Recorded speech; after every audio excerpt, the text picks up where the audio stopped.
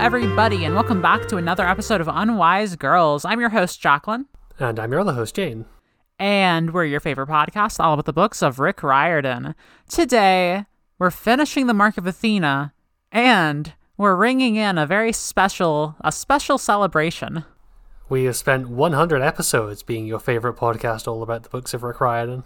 Yeah, we've reached it. We've reached triple digits. Jane, how are you doing? How are you feeling? Old. We've been doing this for over 2 years. He keeps writing them. Yeah. I mean, yeah, he's still doing it. We're not going to be done anytime soon. I don't know that we're probably like halfway through our podcast by now, right? Yeah, I guess because the Heroes of Olympus books are like the longest ones. Apparently, there are a bunch of later ones, but they're apparently a lot shorter. Right. Okay.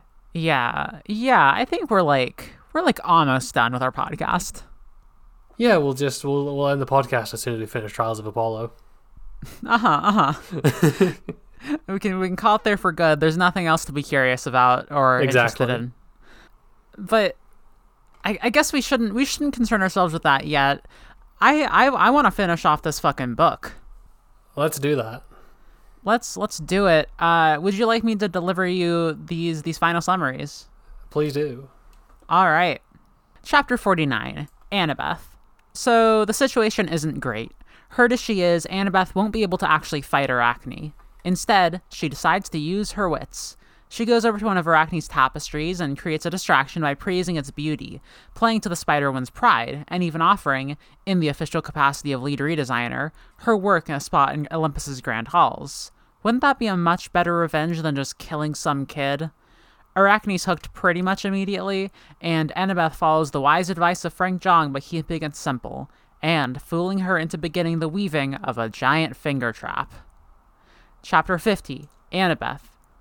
All Annabeth can do is wait as the ambrosia she had earlier mince her leg, and Arachne weaves her own demise. She's taking the webs from around the Athena Parthenos. If she took them from the floor, the whole thing would probably collapse and send everyone to the pit below, which leads straight to Tartarus. As it's untangled, the statue begins to fill the room with a powerful light. Annabeth eventually inspects the finished product and quote-unquote finds a flaw inside, tricking Arachne into crawling in and getting stuck. She begins thrashing around inside the trap, destroying some of the integrity of the floor, summoning her spider children, and even getting Annabeth caught in some of the webbing. Annabeth thinks she's doomed, but just in time, the ceiling above her explodes. Chapter 51, Annabeth. Asphalt and automobiles fall from the huge hole that the Argo 2 blasted through the cavern's ceiling, destroying much of the webbing at their feet and sending Arachne down into Tartarus. But the statue's light prevents it from being harmed. All of Annabeth's stuff falls in as well, but she doesn't even care when she hears Percy's voice calling to her from the ship. It hovers down and lowers a ladder, letting everyone reach her to immediately start to share information and congratulations. But things quickly go bad. The foundation under the Athena Parthenos begins to crumble, and the floor falls away further. Annabeth shouts for the crew to secure the statue, and everyone rushes to the ship. But Percy, who stayed behind, and Annabeth don't have the same luck. When they try to run for it, Arachne gets her final revenge. Annabeth's half-healed ankle was still caught in spider silk. She and Percy are pulled to the edge of the pit, with Percy doing his best to hold them up with one hand. Nobody can reach in time. Annabeth begs him to let her go and save himself, but instead he shouts to Nico that they'll see everyone again, from the other side of the doors of death. He won't be letting Annabeth go through this alone. He releases his grip on the edge, and they begin the long plunge into Tartarus together. Chapter 52, Leo. Everybody is in shock, only barely able to make themselves get the Athena Parthenos into the ship and fly off to a nearby hill. Coach Hedge blames himself for not saving them. Leo blames himself for opening that fucking fortune cookie. Hazel consoles him, and she and Nico try to reassure everyone, saying they can still feel Percy and Annabeth alive down there.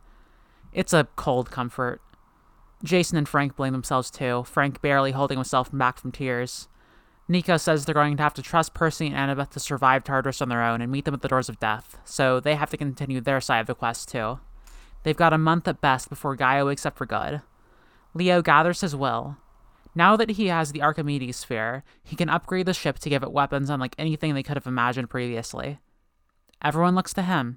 He's the ship's captain, and he'll do anything to get his friends out of Tartarus and unleash holy hell on Mother Earth. So he raises his sails, and they fly on. So Jane, what'd you think of this chapter? And I guess the book as a whole? I think these ending chapters started out kind of frustrating. I really wasn't vibing with the first two. The last two are bangers and a great ending to the book. I would love to hear more about your opinion on the first half. I feel like the much more interesting route to go with than Annabeth like tricking Arachne with the whole like, oh, I'll display your art in Olympus thing while trying to find a way to kill her. Would have been that she offers Arachne that and Arachne just takes her up on it. Because I feel like the groundwork has been laid for something like that to work, where Annabeth has been getting mistreated by Athena for the entire book. Like, Athena has done nothing but fuck her over for the entire thing. And I feel like there was room for her to maybe, like, find like, a bit of sympathy with Arachne, someone else who got fucked over by Athena. Yeah. Yeah. It's just, as I was reading the section of Annabeth making this offer, I was like, God, please just offer her that in good faith. And maybe it can go wrong, or maybe, like, the Argo bursts in and Arachne thinks it's treachery or something. But, like, I don't know. I like villains who, like, keep to their word and act with, like, rational self-interest. Yeah, that makes sense. I'm of two minds about it. One, I think this was a very good display of Annabeth's character here. Yes. I think all throughout it, not only is it just like Annabeth herself is characterized well, but I think Arachne as a villain is used how these ending villains, these like big book villains should be, which is sort of a setup to give further insight about Annabeth, which I guess by the logic of my sentence means that I think every single ending boss of these books should be a reflection of Annabeth, and I agree. That is what I'm saying. But yeah, Porphyrion really symbolized the fact that Annabeth only has one eye. When I read, like, oh, I'm making her do a finger trap, at first I was like, come the fuck on. Oh, I'll be honest, I read that and I was like, yeah, this is classic Greek hero tricks a guy into doing a thing shit. Yeah, it was the kind of thing where, like, I was at first like, come on, and then I was like, okay, come on, the finger trap. It really grew on me super fast. Yeah. But just like it grew on Arachne. Yes, yeah, but I see what you mean, especially with, like, it's not clear if Arachne would have kept her word until the next chapter when she does actually get trapped, and Annabeth is like, you would have killed me anyway, right? And Arachne is like, yes, I would have. I mean, no, I totally wouldn't have. Yeah, and I feel like it would. There's been so much, like, of Annabeth, like, doubting whether Arachne really deserved what she got throughout a lot of this book, that I feel like it was a missed opportunity to not go into that a little bit. Yeah, I agree. I was reading the line where it's like, as the Athena Parthenos was getting unwrapped, it's like, Annabeth is thinking, wow, it actually looks scarier than Arachne. And I was like, come on, it's right there. It's right there. Realize that your mom sucks and team up with the weird spider lady. Yeah. Like, looking at Athena as a figure in Annabeth's life, she doesn't have the same kind of rocky... I mean, she has a rocky relationship with her, but not the same kind that, like, you would find with, like, Luke and Hermes. Mm-hmm. I think, to a degree, that explains some of her actions where, like, she is not at the level where she could just reject that. She hasn't been put through it in the same way. I think because she found like a lot of community in Camp Half-Blood, and she has had, in her dealings with her mom, has had a relatively positive dynamic with her. Or I guess I'm not even saying, like, Annabeth needs to switch sides or anything. Just, like, you know, help the spider lady get an art exhibition going. Maybe if she can spend some time on that instead of murdering children, might help rehabilitate her a little. I super see your point. I think that would have been a really cool way to go. One part of this that was interesting for me to read, because it kind of contrasts with Percy in the previous chapters, was this section here. I think you know exactly what I'm going to say. Absolutely. So it says, but Arachne's skill wasn't the point. She had been punished for being prideful and rude. No matter how amazing you were, you couldn't go around insulting the gods. The Olympians were a reminder that there was always someone better than you, so you shouldn't get a big head. Still, being turned into a monstrous immortal spider seemed like a pretty harsh punishment for bragging. Hey, Annabeth, who's your boyfriend again? Just curious. Your boyfriend spent the entire last chapter yelling at Dionysus and calling him an asshole. Yeah, this is interesting. I want to dive in on this. Why does Annabeth think like this, and like what does it mean that she thinks like this? Because this seems like a pretty clear, like, this is done on purpose to contrast with Percy. Yeah, this seems like they're gonna be stuck in Tartarus debating in the marketplace of ideas next book, I think. Honestly, if that is what happens, I would be excited. Yeah. Part of what makes this interesting to me is that Annabeth is specifically like, oh, the gods are there to stop you from becoming too prideful. And we know what Annabeth's like fatal flaw is, right? Yeah, it is also her pride, and we even see that coming up during these chapters. It's kind of what fucks her over in the end. It is. Well, yeah, it's we get the parallel there because we learn that Arachne has basically the same fatal flaw. She is also incredibly prideful. And so it almost feels like Annabeth is positioning the Olympians as like a direct response to her own emotions, like as like she is using them as like a like I don't want to say like a grounding technique, but that's almost what it feels like. She is grounding herself in reality by thinking about the Olympians. Oh, okay. Yeah, I can see that.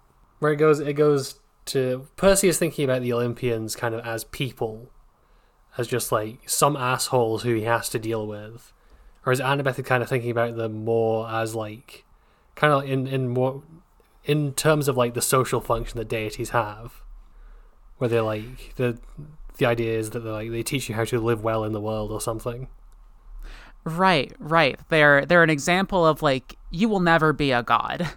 So you shouldn't try and act like a god. And that's, you could almost read that, you could even read that more negatively. You could read that as like Annabeth is doing a sort of like, she's putting herself down because she doesn't trust herself to not become too prideful. And so she's saying this kind of, and that's why she believes this kind of thing. I think I could read that either way. I mean, I'll be honest, I read it as, she's saying that you need to doff your cap to your local landlord. That's a completely other fair read. But that is more filtering it through like the Percy perspective of the gods as assholes. Yeah, I think if we take it through the Annabeth perspective of like slightly more positive, like she thinks of them more individually, I think. Like some of them are assholes and she doesn't like some of them, but also some of them are Athena, or, you know, like Athena being like she is to Annabeth comes as a huge shock to her. It really like lays the groundwork for the conflict she is having internally in this book, and probably in the following books too. So her just like completely like seeing that and rededicating herself almost to like to her mom, to her quest, to the gods, it is an interesting turn. I mean, I think there is also maybe a slightly more fucked up read to go with here, which is just like Annabeth is trying to justify the ways that like her mum has mistreated her for her entire life. Yeah. Because, I mean, no matter how you slice it, Athena has been an incredibly neglectful parent. Yes. Like, she let Annabeth kind of run around on her own and almost get killed in that factory and shit. And it kind of makes sense that Annabeth would maybe respond to that by being like, well, no, it was necessary that they did that, and here's why. Annabeth and her mom are both tacticians, but Athena is a very uncaring tactician. Yes. She will sacrifice people and their emotions and their like lives. Not just that, but she will hurt like her children if it is for the greater good. She will accost you in a subway and basically disown you, as Annabeth puts it. Yeah, and we are supposed to read that more sympathetically, I think. Like, we're supposed to read that, like, as, like, her being, I guess, mentally torn apart in a way that is, like, distressing. But it, regardless, still plays into a larger pattern. Yeah, like, it's not her turning on a dime and suddenly becoming like this. She's always been kind of cold and shitty. Yeah, exactly. I really enjoy that they bring in the fact that Annabeth is like Olympus's lead architect. Yeah, that hasn't come up in a little while.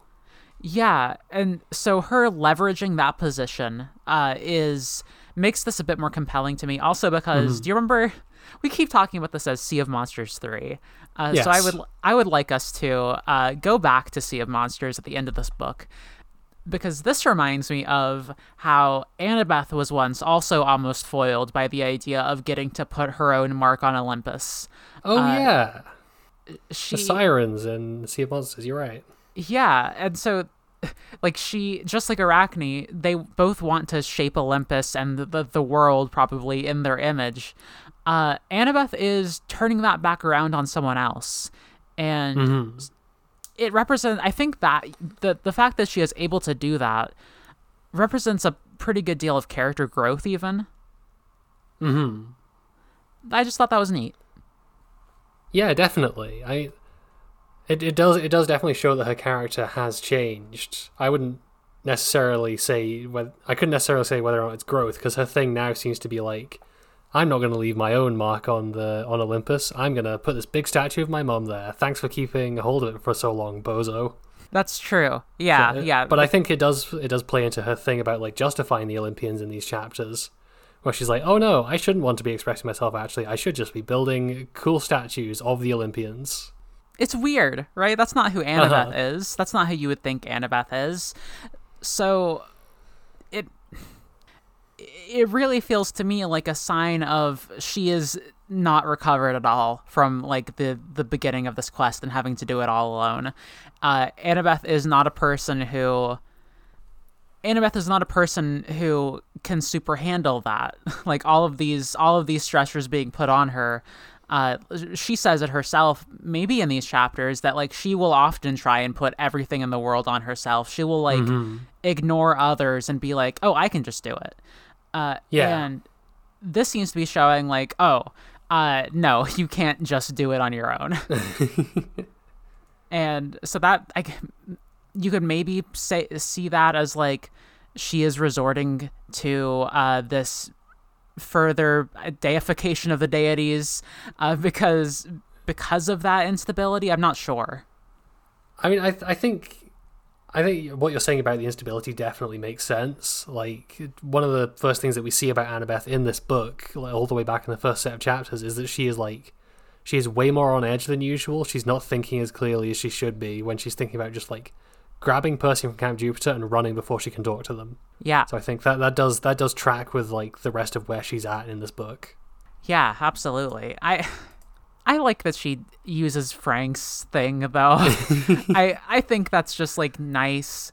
The Frank Annabeth conversation earlier in the book was also one that I really enjoyed, and the fact that she is like, oh yeah, just like Frank said, keep it simple. She's taking his advice, and she is like literally bringing that back in a way that I quite like. Yeah, she's using it to do some proper like nobody is killing me bullshit on Arachne, and I appreciate that. It's awesome. Yeah. God, I didn't figure out what was going on with that until Arachne actually crawled into it. Really? I thought she just straight up said it. Like, I thought she said it in chapter 49. She says, like, oh, there's a design on here that was inspired by Frank Zhang, and I didn't put together that it must have been the finger trap. I see. Yeah, it's a clever little thing. It's incredibly funny when you realize it. Because it's just ridiculous. I mean, you're right. It's as ridiculous as, like, no, nobody is here or whatever. Mm-hmm. And the fact that that's what she thinks of, I really like through a lot of this that, like, Annabeth, she is, like, the genius girl, right? Yeah. Big brain. Yeah. But she also isn't, like, she doesn't have a non-teenage ADHD-addled brain. Like, that is still who she is. She will bring the opponent down with a finger trap. She'll say shit like, I couldn't tell if this was literal or not, but at one point she talks about how Olympus's first reality TV punishment program was so you think you can weave better than a goddess.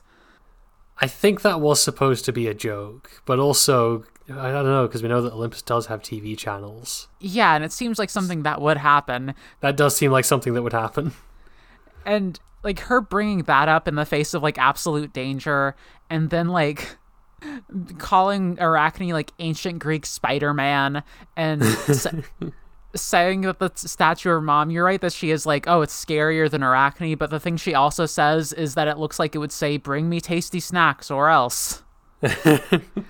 I really like that we are still having just, like, Annabeth as a kid. Yeah, definitely. Say one thing about Rick Riordan, he is extremely good at making these characters sound and feel like teenagers. Definitely. That being said, even with all those lines, I don't think Annabeth has the funniest line in the chapter. Okay. The funniest line in the chapter is when Annabeth is talking about putting up Arachne's stuff in Olympus and says, well, you know, I am the chief architect. I could pull some strings. And Arachne replies, I excel at pulling strings. I am a spider. The way that Arachne is written here, it's a bit odd, but it seems to, like, mostly exist for maximum mostly humor. If I had one criticism of how Arachne is kind of portrayed, it's that we already had one kind of goofy ass final villain fight in the last set of chapters, and it would have been nice to kind of capitalize on how intimidating a lot of the build up to Arachne has been. But she is mostly just a dumbass. Yes. Like, she has a brain the size of a spider, also.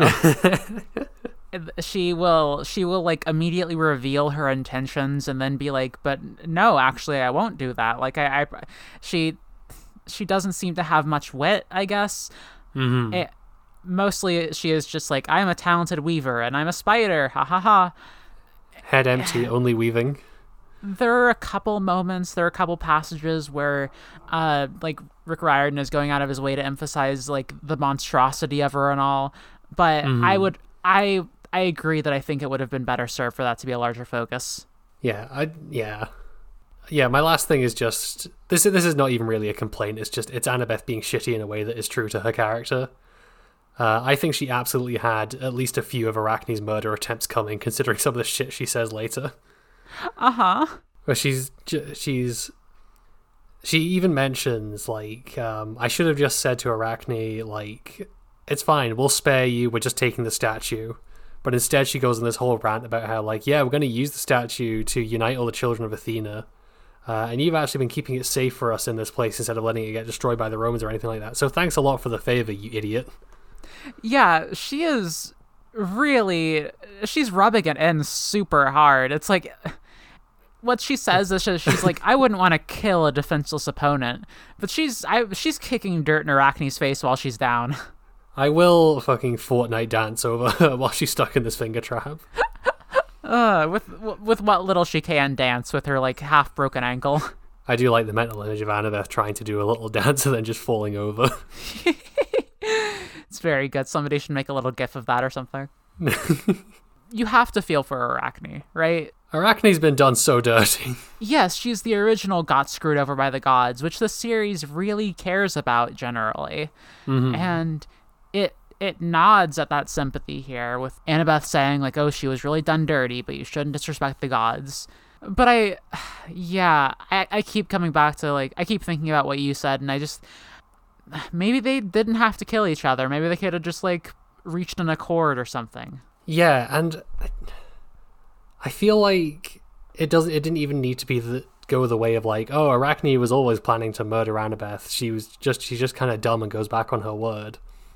I feel like, I don't know, maybe an interesting direction to take it would have been, like, Arachne kind of believes that Annabeth is offering this in good faith, and maybe Annabeth even does. But a running theme of this entire series up to now has been that the gods are assholes who don't keep their word. So if Arachne takes this promise from Annabeth and is like, I know that you mean this sincerely, but as soon as I go up there with a bunch of tapestries, I'm going to get fucking master bolted into the ground. So, sorry, I appreciate what you're trying to do for me, but this is a no-go. I'm going to kill you now.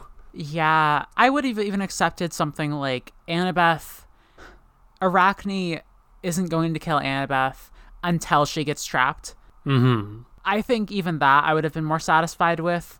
because I like the idea of Annabeth having to do that sort of betrayal. Like Annabeth gives her word, and then in a very godly manner goes back on it to try and kill her.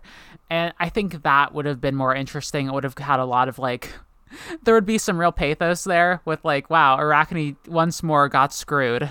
Like this is the way that Athena did it. This is the way that the children of Athena will do it. Yeah, and I think that would have even vied very well with Annabeth's whole like going to bat for the gods thing in these chapters. I think that would work really well. You're right. But we got what we got. We got what we got. Maybe Arachne will come back in the next book and it'll be good.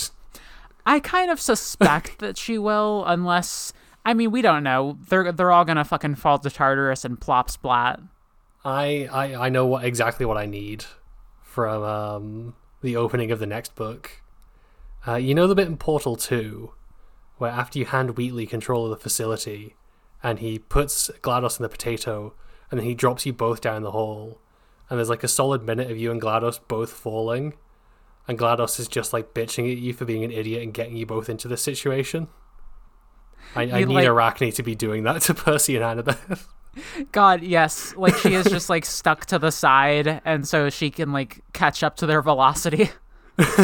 Like they will be falling at the same rate at the same distance, and so it's like, oh, guess we're here for the next few hours or however fucking long it takes. Well, I'm covered in all the silk, so I'll probably bounce. Good luck, idiots. God. Oh, God. I guess we should talk about how that falling happens, though. It does. It's a real Balrog's whip comes up out of the chasm and goes around Gandalf's leg situation. Yeah. Yeah, it really is. So chapter 51, you said that you would like this one quite a bit. This one is short and fucking horrifying. Yes. Yeah. It starts off really good. I love the description of like all the cars falling through this cavern ceiling. And yeah, like you said, it's fucking horrifying because it gives you the hope, right? It gives you hope. And that's the best thing you can do if you want to rip it away. Yeah, the ship cruises in, it drops down a ladder, everything's gonna be fine, and then Annabeth thinks, oh, there's a bit of silk on my leg, but I don't have my knife, so I can't cut it. Whatever, it's probably fine. And then that's just sitting in your brain for the rest of the chapter. Yeah, she's even like, oh, I could get Percy to cut it, but I won't right now. It's one of those things that really, like, people do this constantly, right?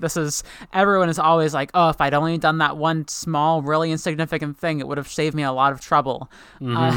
Playing to that is always really effective, I think, because it's just one of the most like hyper relatable instances of like, I don't know, like secondhand, not embarrassment, but like you can really empathize with that. You read that and you are Walter White screaming at Hank in the car. Exactly. Yes. The arrival itself is really good. I love everyone swooping down in the boat and like Percy coming out to meet her, all of them everyone is running out to be like, yay, Annabeth's back. Like people are flying, running across ladders. Leo is being a weird little freak where he's just like, oh yeah, I'm just gonna like grab the statue, ram it halfway through the Bombay doors, and then just like tie a flag around its feet to keep it in place. It's really fucking funny. God, you're a little weirdo. Never change. He's so... I'm going to have a lot to say about Leo next chapter. Mm-hmm. I said, oh, those are the final Leo chapters a while back. I was wrong. Some egg on your face now. Definitely. I should not be so hasty. Man. But yeah, as soon as it's like they make a run for it, and I think the description is that like her own momentum pulls both of them back. Mm-hmm. Because for the first thing that happens, the sequence of events is just really good. She hears Hazel yell like her ankle, like cut her ankle, and Annabeth is just like she's running, she's going, she's like, wait, why would I cut my ankle? Why would I do that? And that's when like she feels the tug, and she and Percy both go tumbling backward because the silk is still wrapped around her. Yeah, it has a really good, like, the description of, like, the cars falling and, like, smashing everywhere, and just, like, everyone running around and flying and launching grappling lines all over the statue, and other people running for the ladder. It's a really well evoked sense of just absolute chaos, where a lot of stuff is kind of getting lost in the shuffle. And so, like, Annabeth doesn't figure out what Hazel is talking about until it's too late. Hazel starts screaming for help once Percy and Annabeth are like sliding backwards, but it's too loud and there's too much shit going on for anyone to notice what's going on. And who would get lost in the shuffle but our two main couple themselves? It's just horrible, right? It's legitimately horrible. It's almost as bad as her breaking her ankle. Mm-hmm. Like, she hits the edge of the pit and she just like sobs from like pain and like fear and everything in the fucking world. Annabeth is so vulnerable at that moment. It's terrible to read.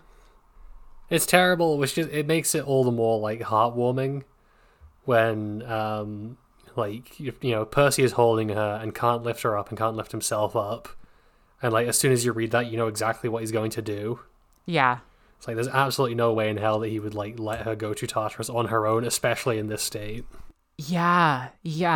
Rick Riordan can write a really good character relationship. We know this. Mm-hmm. And he's really just hitting home with the Percy and Annabeth one. There's so many little things here. Like, Percy had to let her go alone through the quest. Now, he doesn't want to let that happen again. He saw what it did to her when literally just now. He would put himself through hell. As long as it's a thing of like, if we go through it together, they both believe they can do it. Mm-hmm. And also, I mean, from Annabeth's perspective, I'm sure it's something that she really appreciates, just because like she was separated for Percy for like over 6 months. While Juno had him fucking stashed in her back pocket. We've talked about that before. I think earlier in this chapter when Percy and Annabeth had their conversation like above the it was like the glass port. Mm-hmm. We talked about how like Percy had to open himself up and empathize with how Annabeth always had to like.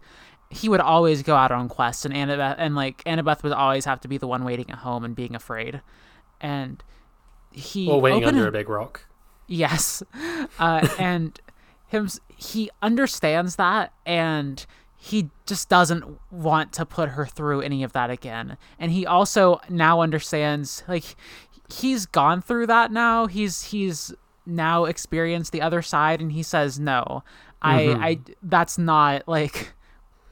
You can't survive something like that. I think this is a message that this book specifically wants to send, is that you gotta rely on others, you know? Yeah. Because I mean that's even, I can't remember if I mentioned this last week, but it's something I really appreciate about Percy and Jason's relationship, which was like everything that we looked at around like some of the covers for this book and the marketing around it, and even like kind of what we get hinted at with the Eidolons is like hyping up, ooh, Percy versus Jason, who would win in a fight? And the conclusion of the book is, fuck it, who cares? Actually, they're much stronger when they work together as a team. Yes, yeah. There's little moments in this chapter that illustrate that too. Like Frank turning into a giant eagle and Leo riding on his back up to the ship. I'm starting to wonder if maybe Leo is being a little more cynical with his friendship than we realized. He saw Frank turn into a weasel and was like, wait, I can use this. I can make him turn into a horse and ride him. Like we said, a tool in his tool belt. He's in Leo world now. Exactly. God. I like that Nico is the one to rush for the pit. We haven't, like, he's been trapped, but he has known Percy and Annabeth for a long time at this point. Yeah, he's definitely known them the longest out of anyone else on the Argo. And so it makes sense that he would like rush for them, try and get them, and it's pretty devastating that he just can't do anything. Yeah, and I mean, it also makes sense for him to just be like, you do not want to go down there. Yeah, exactly. Like, he would not wish that upon anyone in the world. Mm-hmm. And they've had rocky relationships before. Annabeth, like, Percy has strangled Nico. That did happen, didn't it? Yes. And Annabeth has theorized that Nico had a crush on her. No evidence of that in these chapters even. They're not even trying to retcon that in. No, yeah. Annabeth, what are you talking about, ever? But I think that was just Annabeth hyping herself up a bit. you know what? That's fine. That's okay. You gotta That's do her it pride. sometimes. It's her pride. Exactly, yeah. It's sad. It's fucked up. It's sad, it's fucked up. It's very cool that Percy has that moment of, like, not quite passing the torch to Nico, because I don't think he was literally saying to Nico, like, you're in charge now. But, like, you know, you need to guide them, you need to make sure that they get where they're going and take care of them properly. Yeah, he trusts Nico to do that. Percy is, like, the number one friendship guy, right? Uh-huh.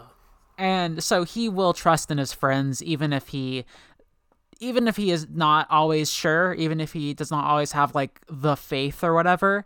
New type of guy just dropped. Friendship guy. Yes, Percy is definitely friendship guy. Mm-hmm. And I almost do read it as, like, a bit of a passing of the torch, because they're splitting in two, and Percy has to give the nod to someone, right? Uh-huh. That's just kind of how stories work a little bit. I do think it would have been cool if Percy had found, like, some excuse to literally pass him a torch. I just think that would have been funny. That would have been funny. What if he, like...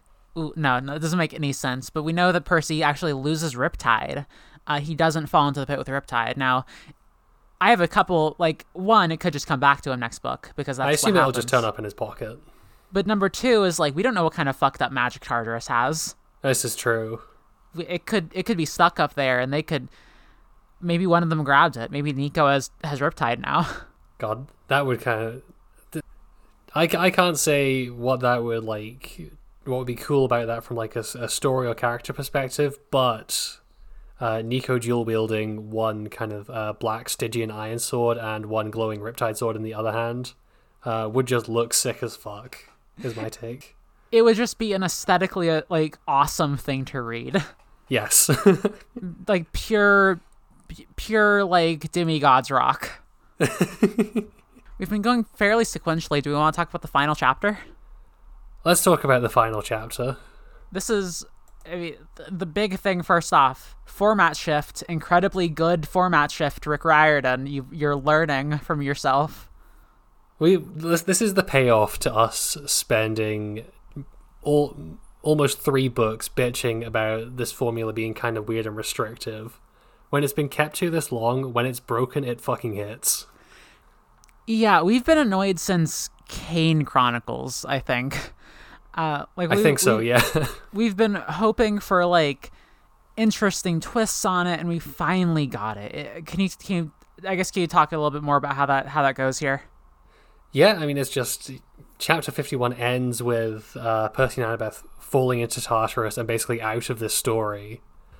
And so, like, you turn the page, and the next thing is chapter 52, Leo.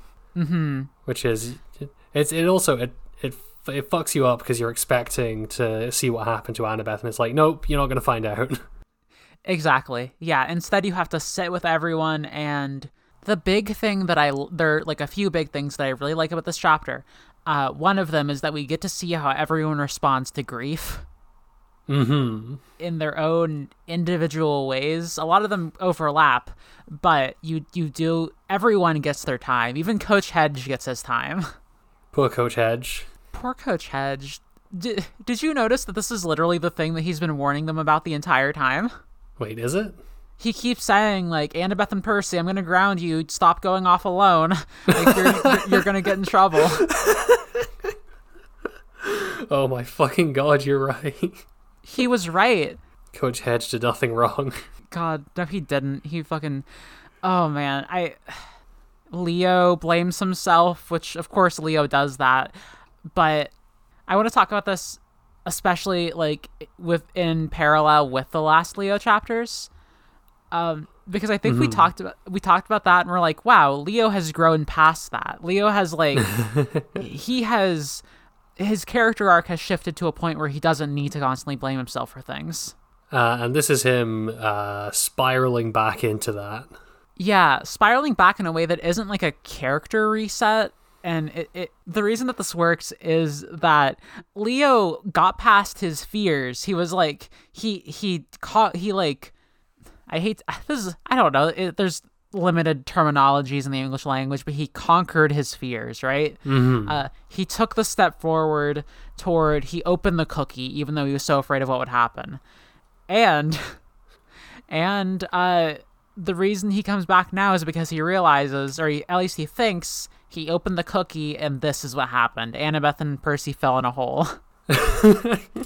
Yeah, I also think it works because, like, previously Leo was kind of blaming himself about everything a lot because of his insecurities.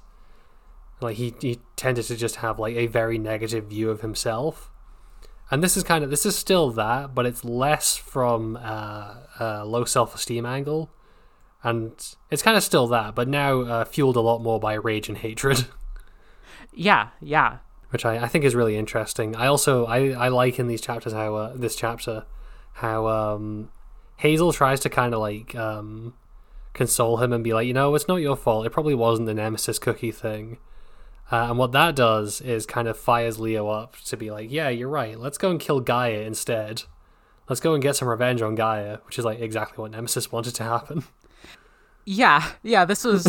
I 100% believe this is because he opened the cookie, right? In like some cosmic way. Like, It's... Cause and effect are weird when you're talking about mythology and like folk tales, because like he didn't have to open the cookie for this to happen, but he did have to open the cookie for this to happen, right? Yeah, I do wish there was more of a kind of a clear cause and effect here. Because I think if you just kind of take a step back and look at the events that happened, if Leo hadn't opened the cookie, everyone would have died. Like, Annabeth would have just, like, fallen into the hole anyway, probably. That's, yeah, it's one of those things that's, like, because it is so tangled up in, like, the magic of it all, you can't look at it from a logical perspective, I don't think. But I guess the real gut punch here is, like, we get to next book and Leo, like, has to, like, cut out his own eye because, like, it turns out that was actually the thing for the cookie and, like, that was completely unrelated. God, that would kind of fucking rock as a development. I mean, it would suck because I like Leo and I don't want him to get his eye stabbed out. But as a development, that would rock. Yes. Okay, if we're just staying on Leo for a bit, the ending of this chapter... It's so fucking good, right? Jason comes up and is like, all right, like, he's like, all right, you got this, Admiral. And Leo's like, they kid me by calling me Admiral. But I am the fucking captain of this ship and I'm gonna lead us to victory. Like, this Mark of Athena was an Annabeth book, but what I'm realizing now is that Mark of Athena was also, like, Leo was the second main character. Oh, for sure. And I'm happy about that because I like Leo. Yeah, absolutely. It's really good. It's they let you have the moment of like wallowing in it for a bit, and then it's a cliffhanger that you don't just see them falling and then bookends. You don't just see everyone reacting to falling and being sad and then bookends. You get the bit of hope, and I think that matches the Camp Half-Blood Chronicles ethos. Yeah, definitely. These books have never been, like, grimdark. Oh, there was another little thing about Leo in these chapters that I thought was kind of interesting. What was that? Which is that Leo mentions that with all the advanced technology he found in this Archimedes orb, he could maybe make a new control disc for a certain someone. Oh, I didn't even notice that. Oh my god. Festus is coming back. We're getting Festus back. Yes, oh man, how is that gonna work? That's so cool. Oh my god, I am like excited. Wow, that's like filling me with a burst of happiness. I love that weird dragon. I also love that weird dragon. Would Leo have to like take the head off and like stick him back on the body? Maybe. I mean, maybe like he'll just be able to like talk to them now. Like he'll be like have like higher functioning or something like that. Yeah, maybe it'll be like when they upgrade the ship computer from just like basically a fucking Alexa to like a sentient AI. So maybe the Argo will be able to like fly around on its own or something. Yeah, I could see that being true. Oh man, I'm very excited for whatever Leo comes up with, because you know it'll be some shit. Oh yeah, he's also mentioning like, oh yeah, I'm gonna have even more advanced weapons, which is, Christ knows what he's gonna come up with. I assume that the Argo is gonna be like bristling with laser guns the next book. You know that it's going to be like there's like a hidden compartment, and if you like pull the right book, then it like activates like a nuclear bomb or something. But you can only aim the nuclear bomb with a Wii remote, and it doesn't work half the time. Yes, exactly. God. Yeah, this is an awesome ending. I really, really like it. Do we want to talk about the Mark of Athena as a whole? We do that usually, right? Yeah, we look back on the book generally. Okay, that's something we do on this show, right? I don't know. These books are so fucking long that I sometimes forget what we do when we're wrapping them up. Yeah, no, same. We've been going for a while. Okay, we've read what 5, 8, 11 books now. Mm-hmm. Not including the little ones and like Tres Navarre. Yeah. We've read. It's like a little bit less than 10 per episode, or 10 per book, on average. Yeah. These last few books have certainly been expanding that, but so it takes a while. So Mark of Athena, it might be my favorite one we've read so far. Favorite one overall? Of Heroes of Olympus. Okay.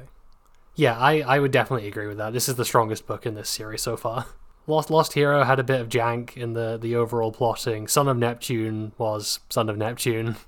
And this one's really solid. Yeah, this is solid. This is consistent. There are not like a lot of like lean episodes. We didn't have like a lot of like lean sets of chapters where it's like, okay, there's not really anything to talk about here. There was always something for us to grab onto in a way that made it fun to podcast about. Yes, exactly. And also just I think I was so glad that we finally got Annabeth as a perspective character. Yeah, this book I think like did her justice in a way that I was very happy with. Just like she's been such a big character for so long, and it feels good that despite being kind of an ensemble thing, this feels like her story. There's a good focus on her. We get a lot of good moments with Annabeth. So yeah, that's one of the things I really enjoyed about this. Yeah, there are some things that it introduces, like, in some respects, it is almost what I wanted out of, like, this series is larger, like, it feels like the next step that I was kind of hoping for out of the series approach to, like, an understanding of history, where it feels like it could be teeing up actually grappling with some of the ideas and, like, ideologies that it's presenting and maybe confronting some of them. I don't know if the next books will follow through, but... It could be that we're right about Percy and Annabeth like having their little debate while they're down in Tartarus. But the way it shakes out is that it turns out that Annabeth is correct. That's entirely possible. It's incredibly possible. It's frighteningly possible. Yeah, Mark of Athena. Yeah, I would rank it probably pretty high in my overall like book rankings in general, but definitely for Heroes of Olympus, it's at the top. I'm excited to see what House of Hades has to present. I think if I remember correctly, it's exactly as long as this book. Yeah, like down to the page, right? I think so, yeah. I'm just curious, which ones do you think are still just a bit stronger than Mark of Athena in your brain? I would say like Lightning Thief and maybe like whichever one at the moment I'm deciding is the strongest of the original 5, which I'm never quite sure. I'm always going back and forth about, right? Yeah. I think for me it's not quite at Lightning Thief or Last Olympian level. I think it sits comfortably in the same tier as like Battle of the Labyrinth and Titan's Curse, though. You're right. Yeah, I would say I think that's completely right. Oh god. Nowhere near like King Chronicles level. Thank God. No, we've long passed. I wish Our final going back to just doing a podcast about Kane Chronicles thing. I wish the Kane Chronicles was so much better. It could have been really good, I think. There were some good ideas in there. If we had just sacrificed Heroes of Olympus, I would have sacrificed those first two books for a better Kane Chronicles. Who gives a fuck? Yeah. Well, we might just be biased because we read those first. Maybe, yeah. So we had an idea. We were always talking about how our listeners never send us questions. So we thought we would force you to send us questions that we could answer for episode 100. So we got a bunch of them in. So most of these came in from our Discord server, which you should join. We'll include a link in the tweet when this is tweeted out. Mm-hmm. Jane, do you want to read the first question? I would also like to say very quickly up front, just as like a little bit of circling background to episode 1. In episode 1, I dunked on a lot of the questions that got sent in and said they were kind of shit. I think these are all really good questions. Yeah, agreed. So, well done, everyone. You got better at asking questions. we have like a better audience now, I think. I feel like it's mostly the same people and also some more people. Yeah, it's better to have more people. All right, this one is from Danny, who asks, what are your favorite character rankings for all the Raiden-verse books you've read so far? That's a big one. That's a big one. Shit. Should we compose like a... Okay, how do you want to do this, Shane? We could do like just rattle off a few characters we like. Do we want to do like a top 5? Rattling off a top 5, I think, would be the way to go. That means that we still have time to do the other questions. Okay. Leo, Percy, oh fuck, Sadie Kane. Yeah, that's fair.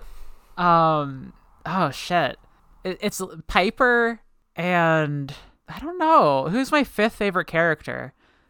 Annabeth, I guess. Yeah, I guess Annabeth. That'll do. My list has a lot of crossover with yours. I've got Percy, Leo. Calypso is a good character who I like a lot. Oh, yeah, I didn't even think of, like, non-major characters, but yeah, Calypso is an amazing character. Mr. D, absolute best Olympian by far, because he's such an awful person. Yeah. Favorite god so far, oh man. If I had to, like, give a nod to a god, I would probably say, like, maybe Aphrodite. She's had such a strange, like, series of turns. She's a very weird character. Bez. Anyway, my most favorite character is Mad Claude. Of course, yes. This next one is also from Danny. Best prophecy. How many prophecies do I remember off the top of my head? Maybe if you remember one, that'll be the best one because it's the most memorable.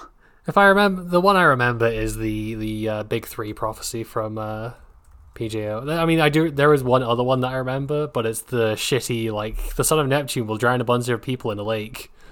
And that one sucks. That one sucks, but I was going to say that one because it's so funny that Ares just wrote it on a piece of paper. Oh, no, that's a different one. That one is... The one that Ares did was also extremely good. I'm talking about the one that Ella, like, half read. Oh. Which is like, the son of Neptune will drown. Yeah, that's my least favorite prophecy. That one sucks. No, the Ares one is good. My favorite one is the Ares one. Actually, I really like the Mark of Athena one. Is maybe my favorite prophecy. I really just love the, like, verbiage, I guess. Mm-hmm. Wisdom's daughter walks alone. The Mark of Athena burns through Rome. Twins snuff out the angel's breath who holds the key to endless death. Giant's bane stands golden pale, won through pain from a woven jail. I think it's one of the just, like, better, like, it feels really cool to say. It's very, yeah. If you imagine fucking Rachel Elizabeth Dare's eyes glowing green while she's saying this in a weird echoey voice, it rules. Yeah. The Mark of Athena burns through Rome. I love the word burn. I don't know why. Like, it contributes a lot. If you have the word burn in a sentence, I think it's 10 times as good. And hey, Annabeth did set fire to that bridge. Oh, true. Yeah. Danny also asks, what gods would be your godly parents? Fuck. That's hard. That's difficult. I think we took some quizzes early on. The results were inconclusive. Yeah, I think, like, some of them said Athena is what we usually got. Mm-hmm. If I had to like, if I was like, which one would I want to? The question is, which gods would be my godly parents? So Yeah, I think if I had to pick like one demigod trait that I've read, which has had me like sitting here and nodding and going, yeah, he just like me for real, it'd be like Leo, like having to sit and do something with his hands and like build a little thing or make a little thing whenever he is like trying to do something else. Like I feel like Leo also would like zone out and end up with a shelf full of Gunpla. he absolutely would, but they would like move and fight each other and stuff. God, that would rule. So I'm gonna say Hephaestus. Hephaestus is a good pick. I think mine would probably be like a minor god. I don't know which. Maybe I would be a kid of Nemesis. I don't know. I feel like I'm a vengeful person. Uh-huh. I don't know. I'm not sure. Is my real answer. I don't really know. What's my best trait, Jane? What kind of thing? What you can assign me a god? I think maybe what's her name? Hestia. I think your vibes are very chilled out in the same way that hers are. I like that idea. I don't know that Hestia has kid. Does she? She probably does. Yeah. Probably. Next one, also from Danny. Favorite book you read so far, and what's the most unexpected thing y'all have liked about Riordan's writing? For me, Lightning Thief still stands alone. That's still my favorite in the series. Because of the thing in it that I liked the most about Riordan's writing, which I wasn't expecting, which was just like when he goes for it with like going in with like the descriptive prose for like just making an area seem beautiful, he can really fucking do it. Like the imagery from that book of like Los Angeles burning at sunset while Percy and Ares are having that fight on the beach still sticks in my head. It's really good. Yeah, definitely. I would say probably my favorite book has been probably The Last Olympian. Mm-hmm.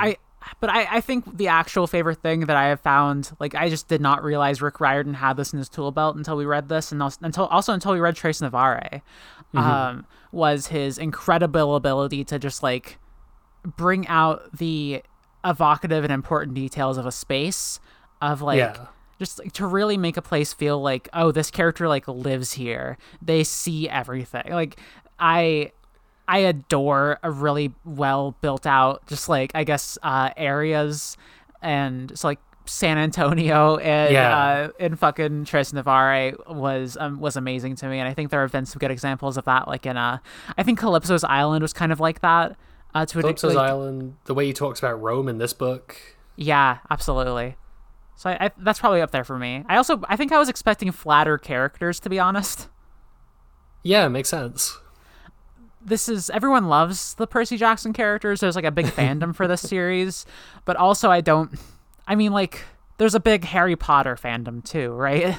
Yeah. And those characters are not exactly the most well-rounded, but I think he tends to deliver like a character arc. He actually does like character arcs that are pretty, I like it. Yeah, I mean, that kind of sounds like the bare minimum, but at the same time, a lot of the time, like, fandom characters who take off are ones who you can kind of project all your own bullshit onto. Like, I mean, that's even, like consciously what's done with, like, Homestuck characters. Yeah, definitely. So, like, yeah, the characters being as three-dimensional as they are is definitely, like, kind of surprising in that environment. Next one from Tanner, who asks, what's your favorite line that you've read? Ugh. There have been a lot of good. Let me pull up some PDFs really quickly. Okay, I think I've got mine. Go ahead. So, I might come up with a different answer if I had like infinite time to look through the books and find a good one. But this is just the one that sticks out the most in my head from recently, and it is just the one from chapter 20 of Mark of Athena, where the opening of the chapter is the new civil war had begun. Where it's just a punchy, impactful way to open a chapter. It took a swing on something that I thought that Riordan was going to kind of try and swerve out of having to deal with. It's really good. I like it. Yeah, God, absolutely. Hit me with yours. I think I've got to keep it simple. I've got to stay true to my heart. I've got to go back to the Calypso chapter. Yeah, absolutely understandable. There's a lot there. There's so much just like absolutely heartbreaking stuff. Like I could talk about like, you know, for the rest of my life, I would always be thinking about her. She would always be my biggest what if. Or Calypso like being confused when Percy's asking about the guardian, just being like, he doesn't have to do anything, and that kind of being a big moment for him when he's like got all this weight on him. Yes, that that one. But that leads up to one of my actual favorite lines, which is like, it's not beautifully written, but it just like left a lot in my heart, and when it pays off later, it just like makes me cry.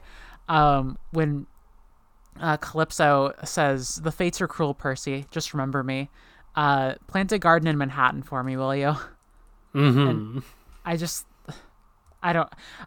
And there's so much there, like her isolation, her like love, just the idea of like, go and plant a garden in Manhattan. It's the entire thing is good. Go read that chapter if you want my favorite line. It's all my favorite line. That chapter is just full of amazing lines because it's all good. Yeah. Danny asks, predictions for any of the events of Trials of Apollo? Oh, fucking hell, who knows? Jason and Piper break up off screen. This is my big swing. I don't really have any evidence for this one other than their relationship seems like kind of crappy. I know a few things about Trials of Apollo. I'm going to try and keep it to things I don't know. I'm going to predict that it's going to like, it's kind of a pessimistic outlook maybe. I'm going to predict that it starts really strong and like kind of like putters out by the end. And we're like, why was there this extra series? It could have ended with Heroes of Olympus. I think, you know what? That's a distinct possibility. Actually, I don't have a prediction, but I do have my hope. Okay. Which is that I hope that it's called Trials of Apollo because it's Apollo being put on trial for all the shit from the Diary of Luke Castellan. I also hope this is or just like anything, literally just be like, your vibes are off, be gone. You're also driving Luke's mom mad, I think, if I recall correctly. There's a lot of stuff. Apollo can go fuck himself. Yeah, he can. I think that like if the series was literally just, because I don't really know the overall arc of it or anything like that, if it was literally just like Apollo trying to like, the idea of a god having to go through trials is a distinct and interesting one because usually you get like demigods and mortals doing that. Uh-huh. I'm hoping this is an answer to the question of like, I guess, the morality of the gods, and maybe we get more about their position in the universe. I would like that more, yeah. I wonder if presenting Apollo as just like a normal, fallible guy is going to make Annabeth's head implode after the conclusion she comes to in these chapters. Oh, God. This next question's for you, Jane. Like, it's for you to read for sure. Oh, God, here we go.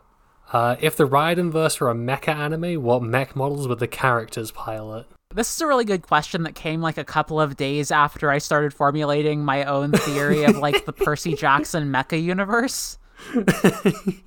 I don't know if you leaked that secret into the world or what, but I don't think I did. Okay, so this is an incredible coincidence.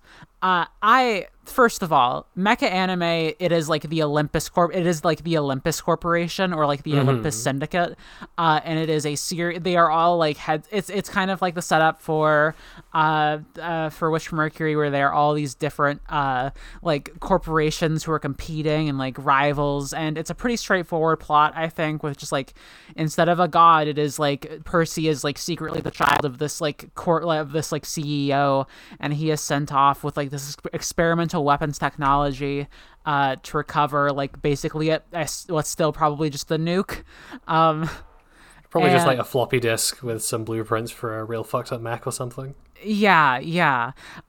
This eventually turns into the realization that there is a fascist empire on the edge of space that people didn't even realize like had mechs by this point.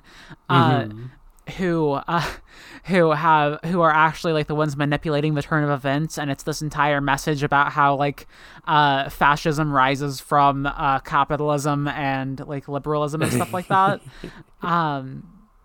And that eventually, of course, turns into then we eventually get to Heroes of Olympus, where there is like, we return to Earth. We return to the literal planet Earth, which we have not seen up to this point.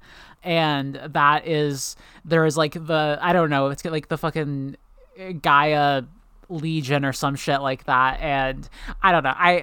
I'm still We working on it. we do Gundam 00 Awakening of the Trailblazer. We just throw aliens at it. Yeah, we can have some aliens probably. That's my thoughts.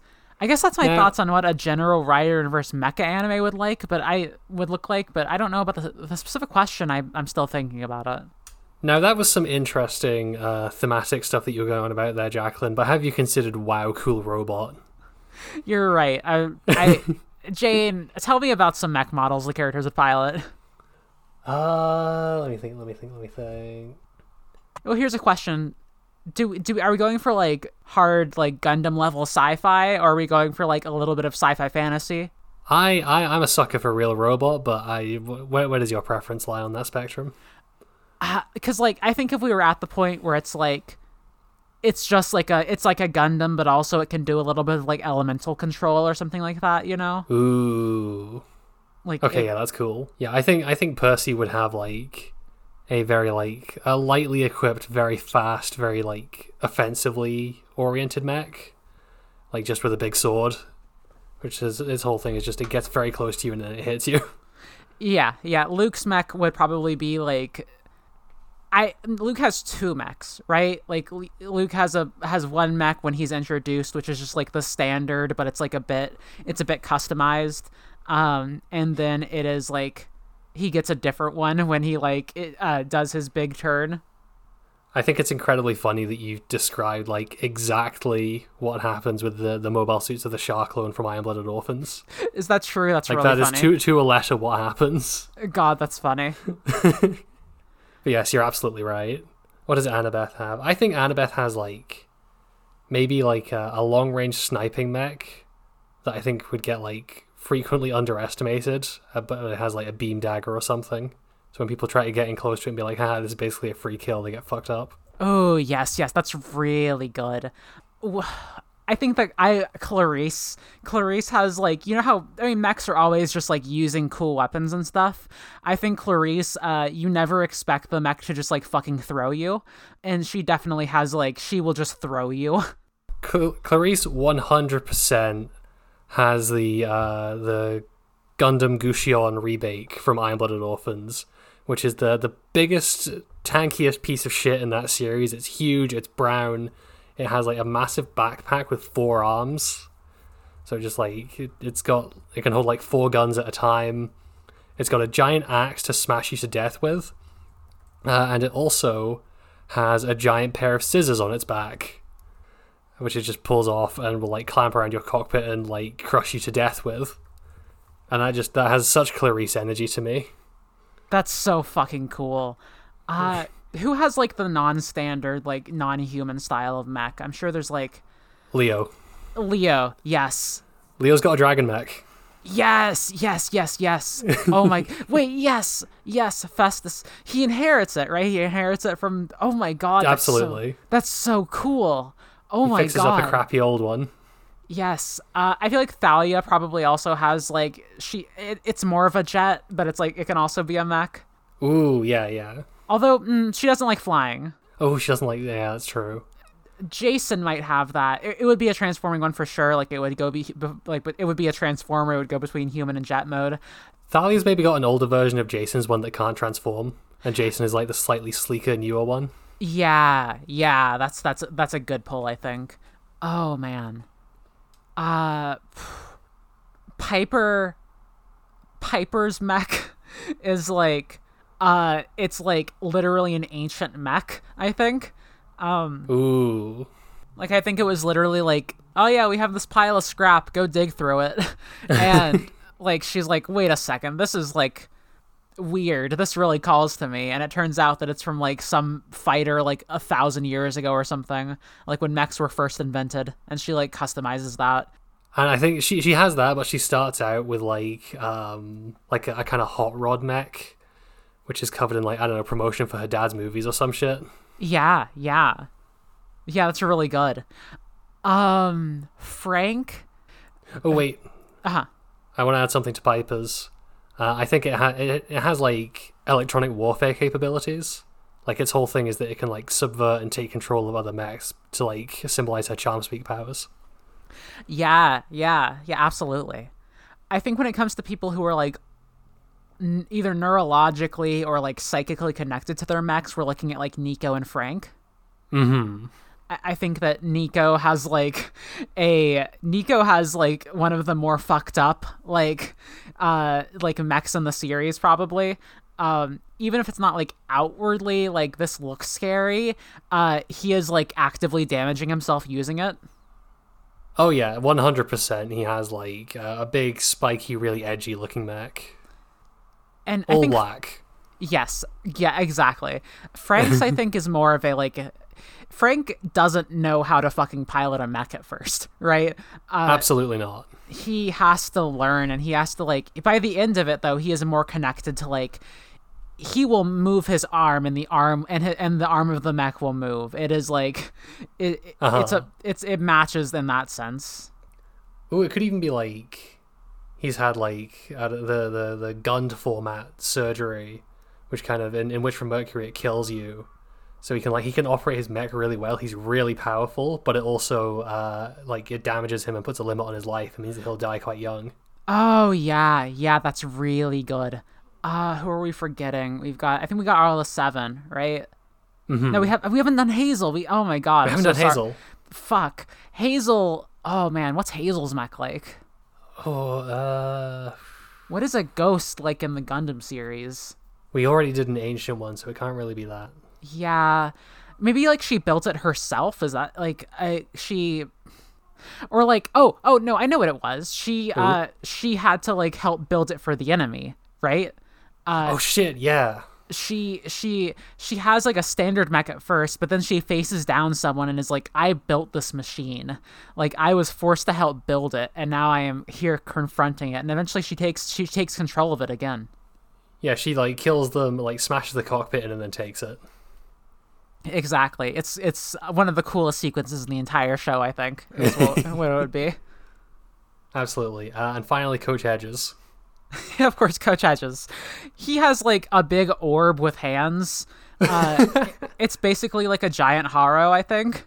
Do you mean that's literally a mobile suit in the original Gundam. It's just a ball with hands. Yeah. I think I want to make my pitch for him being like what's his name? I think it's like Takaki or something from Code Geass, who is like this shitty side character who never really does anything of value and never contributes. His only role is that he's really like proud of himself, and in every single battle he shows up in like a grunt suit and gets wiped out, but doesn't die and just shows up again, just, like still confident in the next battle.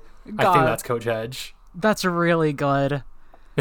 Oh, I think Kronos's mech. Because Kronos has to have a mech, right? 100%.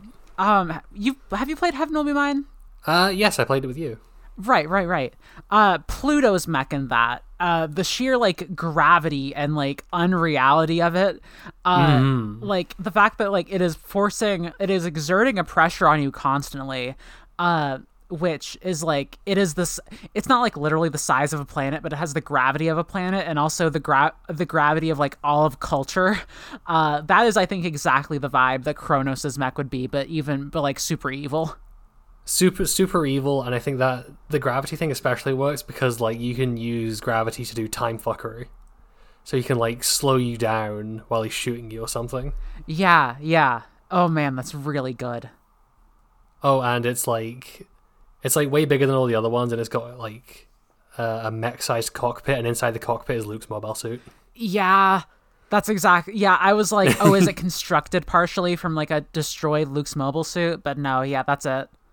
Because Luke's the one piloting it in the end, right? Luke is the one who's piloting Kronos' mobile suit. Exactly. God, that's fucking... Oh, man. Rick Riordan, hit us up. Please. Okay. The next question is, also from Erica, is Luke a Char clone? I think this would have been debatable before the last set of Percy chapters. Yeah. I think after the last set of Percy chapters, he it uncannily fits the definition of a Char clone. Hey, can I ask you a question, Shane? Uh-huh. Do you know about that series that's about there's this young kid who has a very important father who is forced into battling for like a side that is like presented at first as like, of course these are the protagonists, but you realize that it's more like these are the like this is the hegemony, like this is the status quo that we're fighting for, and that does not necessarily mean they're good. In fact, sometimes they are outright incredibly evil. And versus their foil, who on one hand is absolutely like working for the fascists, but also has like incredible like has this like secret about their family, and is ultimately wants to work for the side of good, like their own sense of justice. And do you know about this series? Yeah, I'm watching Zeta Gundam at the minute. Yeah. Oh my god. He's blonde as well, which is kind of the final nail in the coffin for that one. Fuck, that's so yes, Luke is a Char clone. What does this next question mean? Oh, fuck me. This is my fault. I told Erica to post this. She asks, which god was the most ready for Rishi? Ready for Rishi is the idiotic catchphrase that our current prime minister was using during his leadership campaign. Oh my god. Where he was like handing out boxes with like some party bags with like Twixes in them to journalists with like hashtag ready for Rishi written on them. What? To get them to write nice things about him. Fascinating. So which god, I guess I'm giving this one to you too. Which god was the most ready for Rishi? Who's that asshole? The one that Sadie and Carter ran into while they were going through all those different realms, who like made them trade Bez's life. Oh, not Neckbet. Who the fuck was it? It was the moon one. Moon Eye guy, yeah. It was the Egyptian, the Khonsu. Khonsu, yeah, because just like Rishi Sunak, he killed their elderly relative. God. Oh, Christ. Friend of the show, Sam, has a question. I found this note I wrote after a dream I had in May 2021. Could you help me interpret it? Boyfriend known Chompley with a 0. Chom is actually Impoter Noam Chomsky. She realizes due to habits, you must have been him for a long time. Pushes through open book hook case onto drop on other side, wad splats black liquid on floor. I'd say this is pretty obviously a dream about the hit animated movie series Gnomeo and Juliet. That seems true. The word gnome keeps coming up, and I assume that it's just been misspelled from GNOME and as NOAM, so that's what I think is going on here. That makes sense to me. I'm happy we can help. Kiara asks, if you were I think this will be our final question too. If you were an author of a middle grade book series, what would the gimmick of your series premise be? This is a good question. This is a very good question. Jane, you're a writerly type. Oh god, I do say that about myself, don't I? Come up with a gimmick for middle grade children's books. I would also be curious, when you were like younger, did you ever have ideas like this? Like I would have this story. It would be about like X number of characters and they're themed around this and they're all having a big fight or that kind of thing. I think actually no, there was one where I like kicked around the idea of it when I was like a lot younger, which was it's about like the story would be like a young girl who spends a lot of time hanging around in like a shitty thrift shop because the owner is just kind of cool, and then one day she accidentally like takes something from the store which turns out to be like a cursed magical item. And it turns out that the owner of the store is a witch. Ooh. And she saves the main protagonist girl from like the cursed magical item, and then kind of at her insistence starts giving her magic lessons. And kind of in the background of this, there's a mystery of like, where did this witch come from then? Because she's not actually from Earth. She's like been exiled from another dimension where she was maybe evil. Who knows? That's about as far as I got with that concept. That's really fun. Okay, so first of all, mine would be a horror series. Absolutely. Also, I assume my thing already exists. That idea is like too broad to not have been written by someone else already. Oh, definitely. That's like, isn't that like what the Owl House is? Fuck, that is the Owl House. I came up with that before the Owl House started. Dana Terrace owes me money.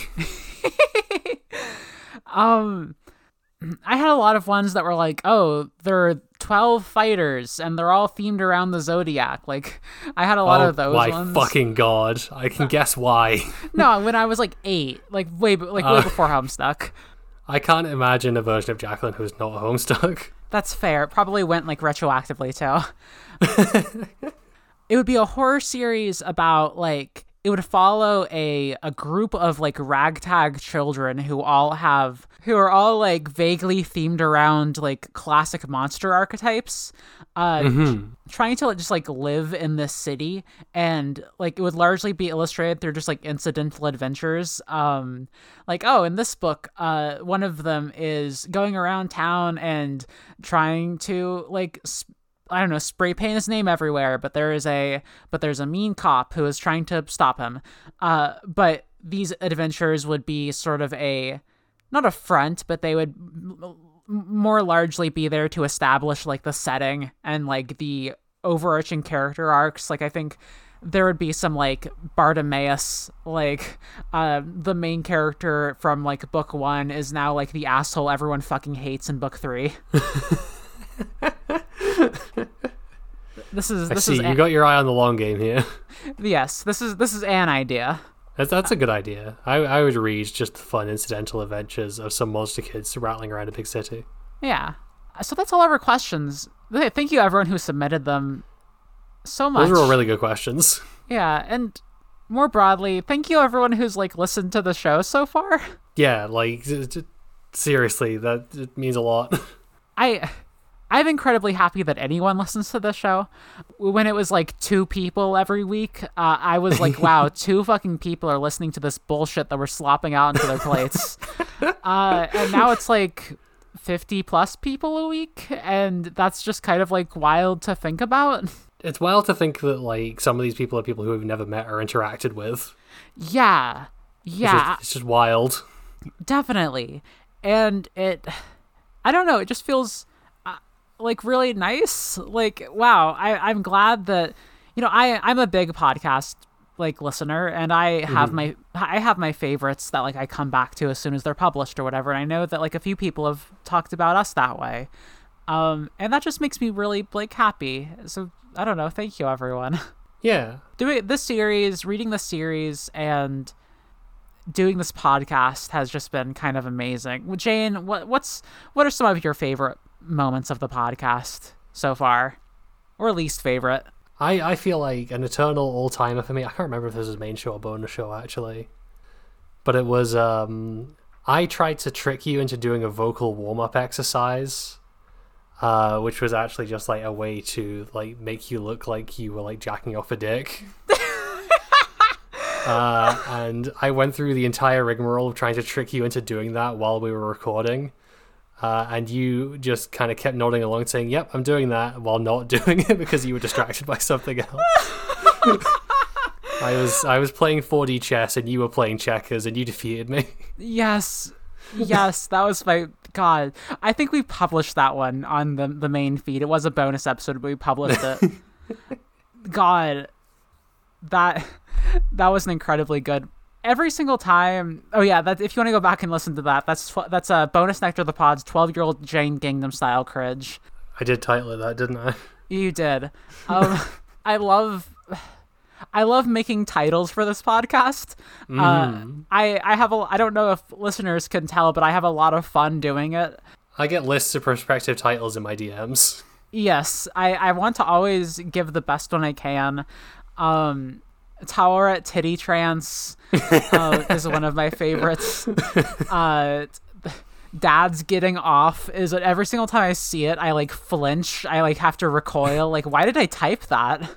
I feel like, I think one of my favorite titles is a sketch pad, colored pencils, and some rope, just because it's so fucking ominous. Thank you. Yeah, we early on, we always did the like Percy Jackson title format thing of like, we do blank, X does blank. I'm very glad we broke that eventually. Mm-hmm. I think we did 2 like We Become X in a row, and that kind of killed it. We become Monster Donut Kids, and then there was a Jacqueline becomes a Tinder dude, bro. Yeah, that's it. And it was like, okay, there's only so many verbs. And then immediately after that, you went into your greatest title, in my opinion, where you called the episode about the Hoover Dam a damn fine episode. Thank you. I also, just like looking back on stuff, thank you to Rabbits and thank you to Kiara, the only 2 guests we've ever had on the show. Yeah, it's very cool to have people who give enough of a shit to come on. Yeah. I thank you to Marcy too, who has also come on the show, but in a couple of unreleased episodes that should be coming, I want to say later this month. Fuck yeah. That'll be our sleepaway game. I hope you're all excited for that. I am excited for that. We started this.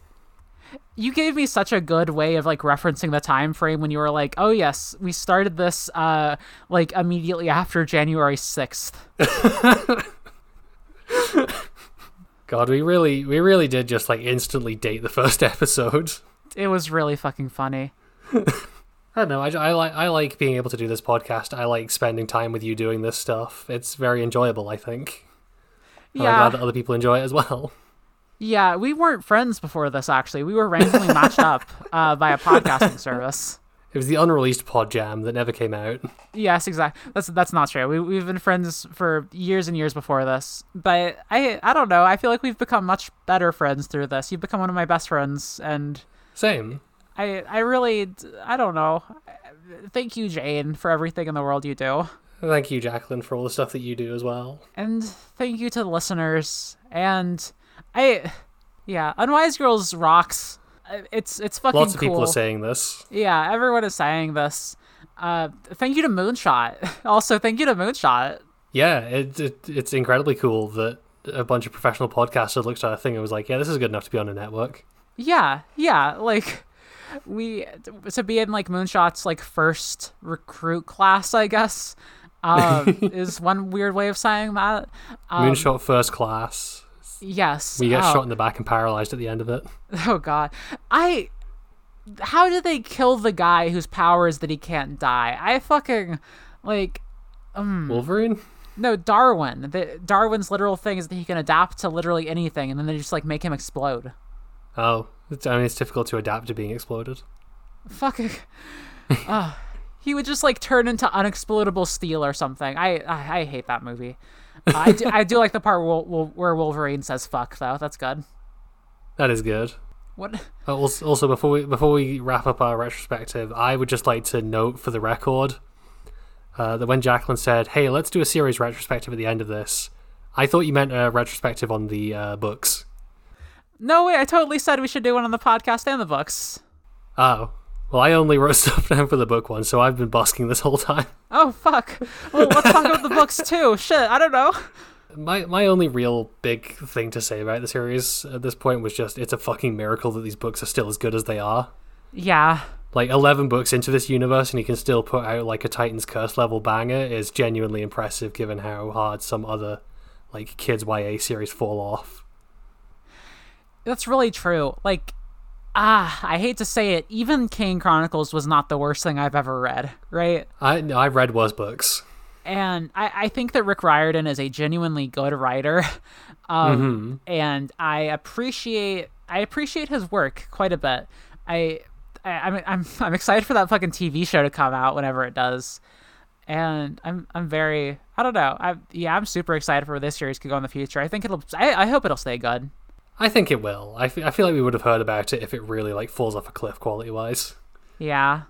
I think that's going to do it for us today, though. Thank you for joining us for our 100th episode. And thank you to our intro and outro music, Super Mario Ocean, which is by Space Pony. You can find that at OC Remix.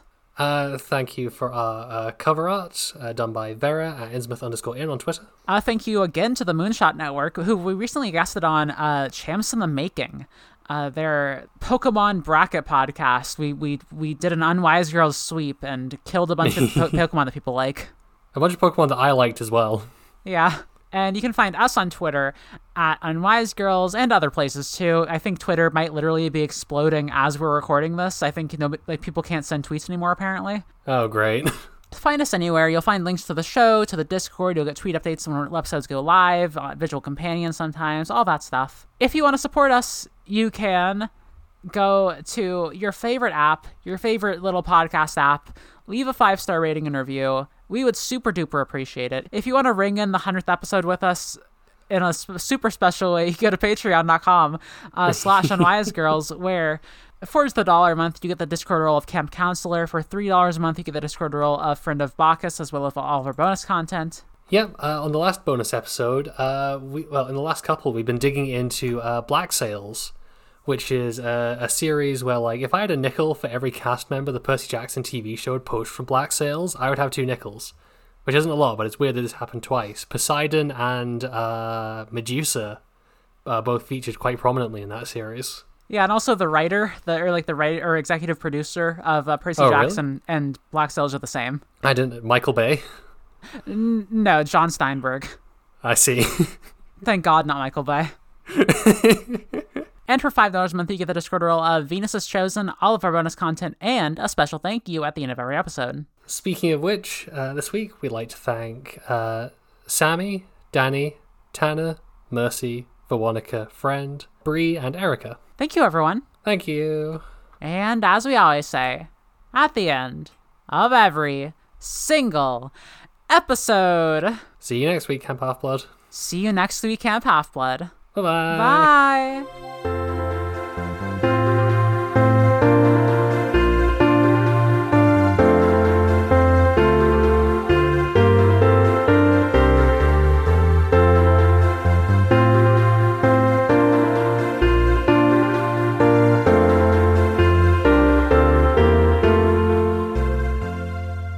God, we've done that sign-off 100 times now.